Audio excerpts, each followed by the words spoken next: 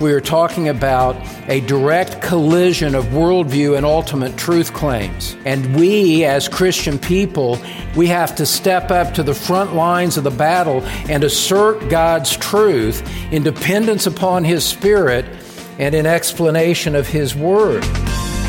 Scripture reveals God's moral will for us.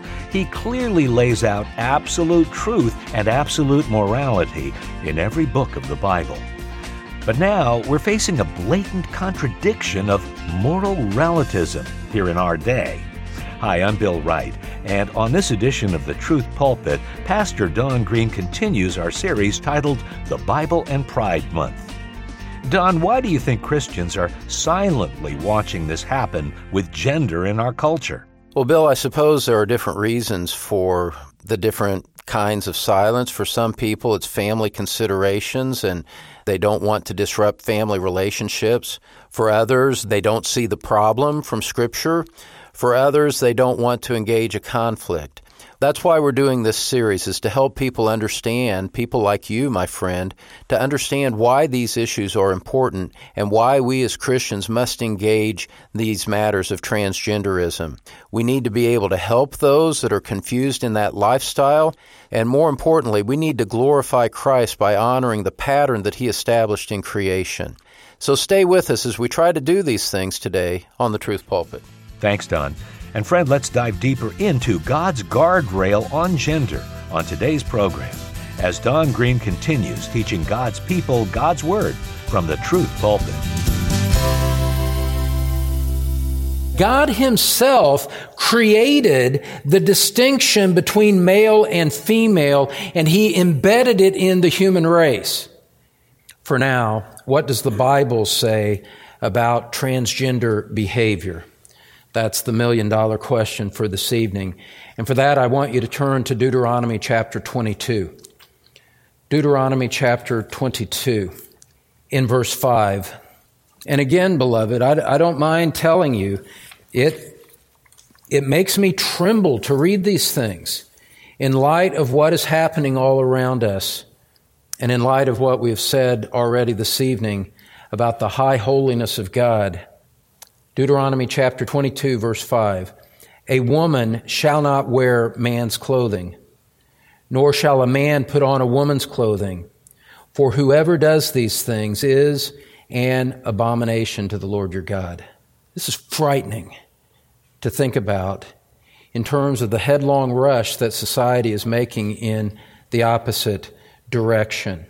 God's Word condemns cross-gender behavior in the strongest possible terms. He abominates it. It is repulsive to Him. It is loathsome to Him. It invokes the reality of His judgment. Listen carefully here. Listen carefully here as I'm speaking, trying to anyway, speaking with great precision in what I'm about to say.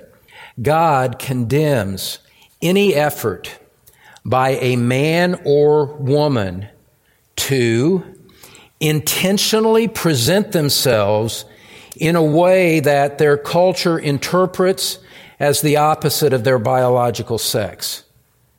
Let me say that again. It's a complex sentence. God condemns any effort by a man or woman to intentionally present themselves in a way that their culture interprets as the opposite of their biological sex. This is very serious. Men or women who intentionally, and I think the word intentionally is important here, men or women who intentionally blur the distinction between male and female, or blur their own biological sex by the way they present themselves, are committing acts which invoke the judgment of God upon them. This is no minor matter. This is not child play here. This is the view of God on things. Now, the question is, why is this so important to God? What's a few pieces of clothing? Why is this so important that it would be classed by the same word with homosexuality and idolatry and child sacrifice and deceitful lips and all those things that we looked at before. Why would this fall under that condemnation? Well, beloved, here's what I want you to see. This is part of the guardrails that God has put on gender. We're not to go off this road and to jump over the cliff on these things because, beloved, it pleased God to establish a created order for humanity. And the pleasure of God was that humanity would be distinctly male and female. Therefore, anything which starts to blur that line, that violates what God established in creation, is fundamentally going against His very created order and the moral order that He has established for mankind to live by. It is an attempt to hide, disguise, and disfigure that which God declared to be very good when He created mankind, male and female. Genesis chapter 1, right? God looked at all that He had created and said, this is very good. The whole specter of transgenderism comes along and says, I think I'll change that. Now, as long ago as the 19th century, commentators saw this point. The 19th century commentators of the famous commentary on the Old Testament, Keil and Delitzsch, said this about Deuteronomy 22, verse 5, and I quote, they said, the divine distinction of the sexes was to be kept sacred in civil life by the clothing peculiar to each sex. The immediate design of this prohibition was to maintain the sanctity of that distinction of the sexes which was established by the creation of man and woman, and in relation to which Israel was not to sin. Every violation or wiping out of this distinction was unnatural and therefore an abomination in the sight of God. End quote. This is unnatural. The wiping out of this distinction is an abomination in the sight of God. The sanctity of the distinction between the sexes was to be respected. And I would say, for those of you that have been with us, this is simply an outworking and a consequence of the things that we said when we taught on the biblical view of sex and gender. All that we said there about the biblical view of gender from creation, from Christ, and at conception, those three things that we talked about, that's the positive nature of the teaching, you could say. That's the biblical perspective on it. That's how we see it and recognize it. What we're seeing tonight is the fact that God takes that seriously and establishes guidelines that are not to be violated so that that distinction of the sexes would be respected, that it would be recognized, that it would be honored by man. More recently, Walter Kaiser, in his book, Toward Old Testament Ethics, said this about Deuteronomy 22, verse 5, echoing what's already been said here tonight, and I quote, "The maintenance of the sanctity of the sexes established by God in the created order is the foundation of this legislation. The tendency to obliterate all sexual distinctions often leads to licentiousness and promotes an unnaturalness opposed to God's created order. This provision in Deuteronomy 22, verse 5, aims mainly at one's clothes as an indication of one's sex," end quote. The language there can be interpreted even more broadly than just clothing, but we're focusing on clothing here just to keep things simple for this evening. The point for tonight, the thing for you to see is that God's Word, the Holy Scripture, confronts the spirit of our age.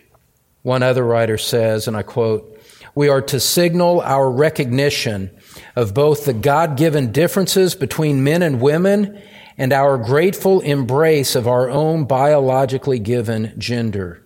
End quote. This is what we're to do. And so people with male biological anatomy should not be presenting themselves as women, creating an act of deception by which people will mistake them for the other kind, for the other sex. And likewise with women. We're so quickly getting accustomed to this that we're losing any sense of moral outrage at it. And that's why it is so important for us as a church, for you individually to understand and to grasp these things, that we would not be sucked into this, and that as God gives us opportunity and platform, that we would be prepared and equipped to speak these kinds of things in love when the occasion requires it. I'll go back to what Al Mohler said in the title of his book on these and other issues. We cannot be silent.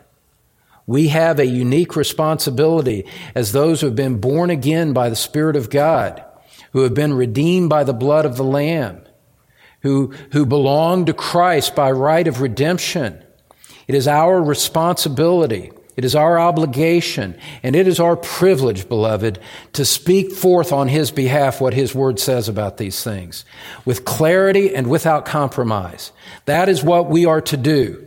No matter what people think about us, no matter what the consequences may be, we leave the consequences to God on these things. If it costs us our livelihood, it costs us our livelihood. How could it be any other way in our perspective? If our salvation cost Christ His blood and His life, what price would we pay in a grateful response to the blood of Christ? What price would be too high? What price would be too unfair for us to pay, to be loyal to the one who went to the cross on our behalf? We have to think about these things rightly. We have to think about them clearly. Our primary loyalty is vertical to our Lord. Amen. Everything else is secondary. Amen. We live in a day and age where for the first time it is medically possible to alter your outward body to try to conform to transgender desires. People administer puberty blockers to kids, cross-sex hormones, and eventually even plastic surgery to try to attach things to women or to amputate things from men in an effort to go along with this transgender mindset. Now look, this is all a delusion. There is no such thing as a real sex change. That does not happen. It cannot happen. But we have all of these medical things that people can pay a lot of money for, and which the transgender medical industry makes a fortune off of.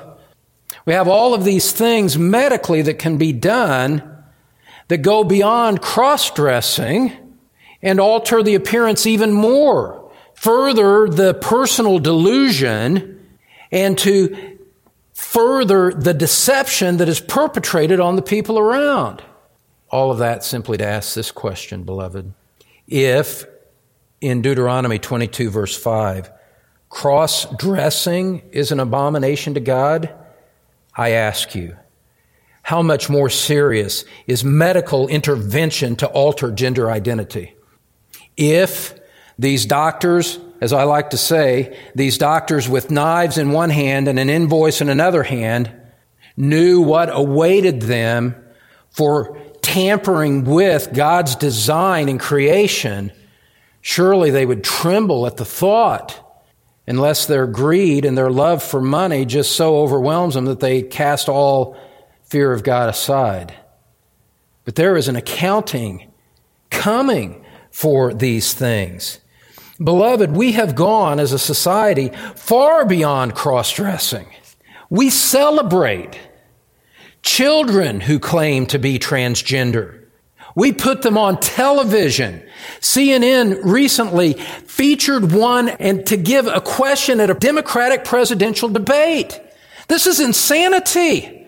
And children who are not old enough to drive, old enough to vote, old enough to drink are given drugs, hormones, and eventually have healthy tissue amputated from their bodies. Because at an early age, a boy says, I think I'm a girl. A girl says, I think I'm a boy. And what children's hospitals, including Cincinnati's Children's Hospital, does in the name of transgender medicine, I'm talking about all this next week, it is abhorrent, it is despicable, and someone needs to say something against it. And I'm grateful for the men on whose shoulders I stand that have laid the groundwork for me to be able to say the things to you that I'm saying here tonight. The point for this evening is this, is that God's Word rebukes that revolt against creation. And it doesn't matter how widely accepted it is. It doesn't matter how many billions of people are Catholic or how many billions are Muslims or anything like that. None of that. We don't count noses in order to determine truth. It doesn't matter if there's a whole industry that's doing this. That says nothing about whether it is true and whether it is right. Those questions are answered by God's Word alone. And so all of this transgenderism that we see going on around us is under the judgment of God because it is a fundamental rebellion against the nature of truth, God's Word, and the fundamental order that He assigned to creation and to life. My friends, this is no minor matter. God must vindicate His holiness against this assault. Now, if everything that we've said tonight is true, and it is, if God has placed these kinds of guardrails on gender, and He takes His creation of humanity so seriously, and is so intimately involved in it that He determines the sex of every baby that is conceived, why then does God tolerate this? Why does He tolerate this assault on His created order? Well, I want to give you a couple of answers to that particular question. First of all, just in general, one of the consequences, one of the outworkings of this, of God's delay, is this, is that we are getting a picture before our very eyes of the exceeding sinfulness of sin.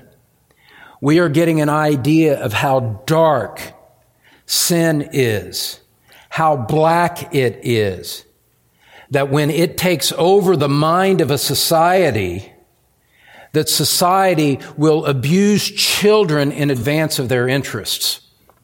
Children who have no idea what they're talking about become pawns in a greater game played by adults to further their agenda.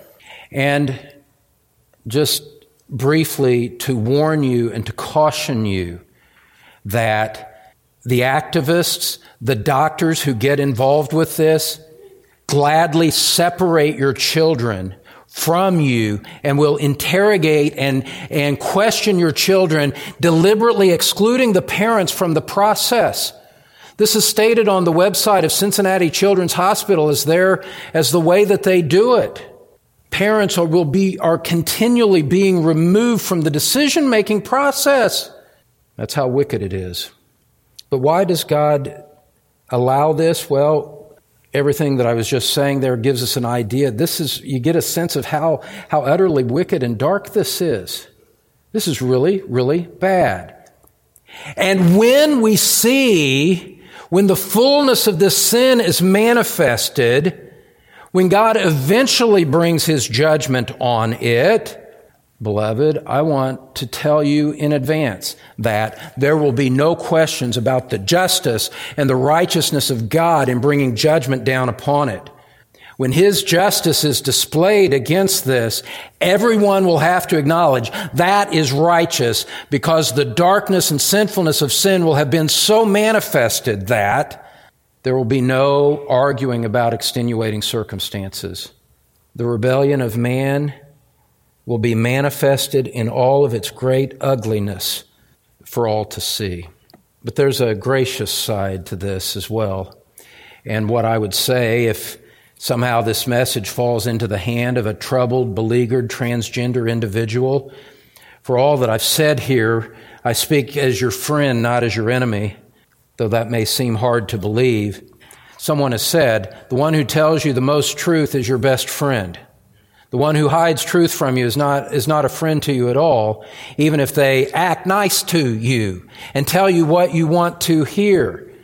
The doctor who hides the cancer diagnosis when it is imminently treatable is not doing you any favors. Why does God delay? Turn to 2 Peter. God's glory will be vindicated in His judgment but it will be shown even more in the grace that he shows to some that have practiced and taught and advocated transgenderism, just like God has been gracious to you in your sin. Why does God wait? Well, it's not for a lack of ability to deal with it. It's not because he approves of it. No, God has gracious purposes in his delay. 2 Peter chapter 3, verse 9, the Lord is not slow about his promise, as some count slowness, but is patient toward you, not wishing for any to perish, but for all to come to repentance. God waits while sinners sin against him, knowing that in his timetable, he has an intention to bring the gospel to some, that he intends to save some out of the fire, as it were. He intends for men in that darkness to come to repentance, to come to salvation in Christ. And if he exercised his judgment now, some that he intends to save would be lost. And so he waits. He does not exercise his judgment prematurely. He doesn't exercise it in accordance with the provocation against his holiness. He acts in his way and he acts in his time with a spirit of patience towards sinners, that those who are invited to Christ might have time to come. What a gracious God. What a wonderful God he is. That men who violate the very heart of his holiness are even as they are violating it, are on the receiving end of grace as he waits, as he delays, as he withholds his judgment. God delays his judgment because he would call people to Christ that they might be saved and not experience the judgment that their sins deserve. This is a universal principle. This goes far beyond transgenderism. This is why you are saved here tonight, right? Didn't your sins deserve immediate judgment? And God was gracious to you. God waited. God didn't exercise the demands of his holiness against you. Instead, he was gracious to you. He worked in someone's heart to bring the gospel to you. The Holy Spirit opened your heart to believe, and you were saved from your sin. Well, take what God did to you personally, Christian brother, Christian sister, and realize that that's his intention in delaying his judgment in these matters of transgenderism as well. His delay is an expression of grace. Grace to allow time for his word to go out. Grace to allow men time to repent. But beloved, a day of judgment is coming. Look at verse 10 of 2 Peter 3. But the day of the Lord will come like a thief, in which the heavens will pass away with a roar, and the elements will be destroyed with intense heat, and the earth and its works will be burned up. Since all these things are to be destroyed in this way, what sort of people ought you to be in holy conduct and godliness, speaking to Christians, looking for and hastening the coming of the day of God, because of which the heavens will be destroyed by burning and the elements will melt with intense heat. Christian friends, as his people, we recognize these things. We trust his promise to keep us, and we grow in holiness today. Look at verse 13. But according to his promise, we are looking for new heavens and a new earth in which righteousness dwells. Therefore, beloved, since you look for these things, be diligent to be found by him in peace, spotless and blameless. You and I, we trust him. We guard our hearts, and we grow in grace together. Look at verse 17. You therefore, beloved, knowing this beforehand, be on your guard so that you are not carried away by the error of unprincipled men and fall from your own steadfastness, but grow in the grace and knowledge of our Lord and Savior Jesus Christ. To him be the glory, both now and to the day of eternity. Amen. In a culture where confusion causes people to try and change their outward appearance, we must always remember God has created guardrails on gender. He clearly knit each of us together with specific, unchangeable DNA and gender. But what we can change are spiritual issues of the heart. So join us on our next program as Pastor Don Green answers some practical questions about gender confusion as he continues the series, The Bible and Pride Month, here on the Truth Pulpit. Right now, though, Don's back here in studio, and he has a special message. You know, our biblical voice on these ethical matters is an increasingly minority opinion in culture today. But I'm encouraged nonetheless.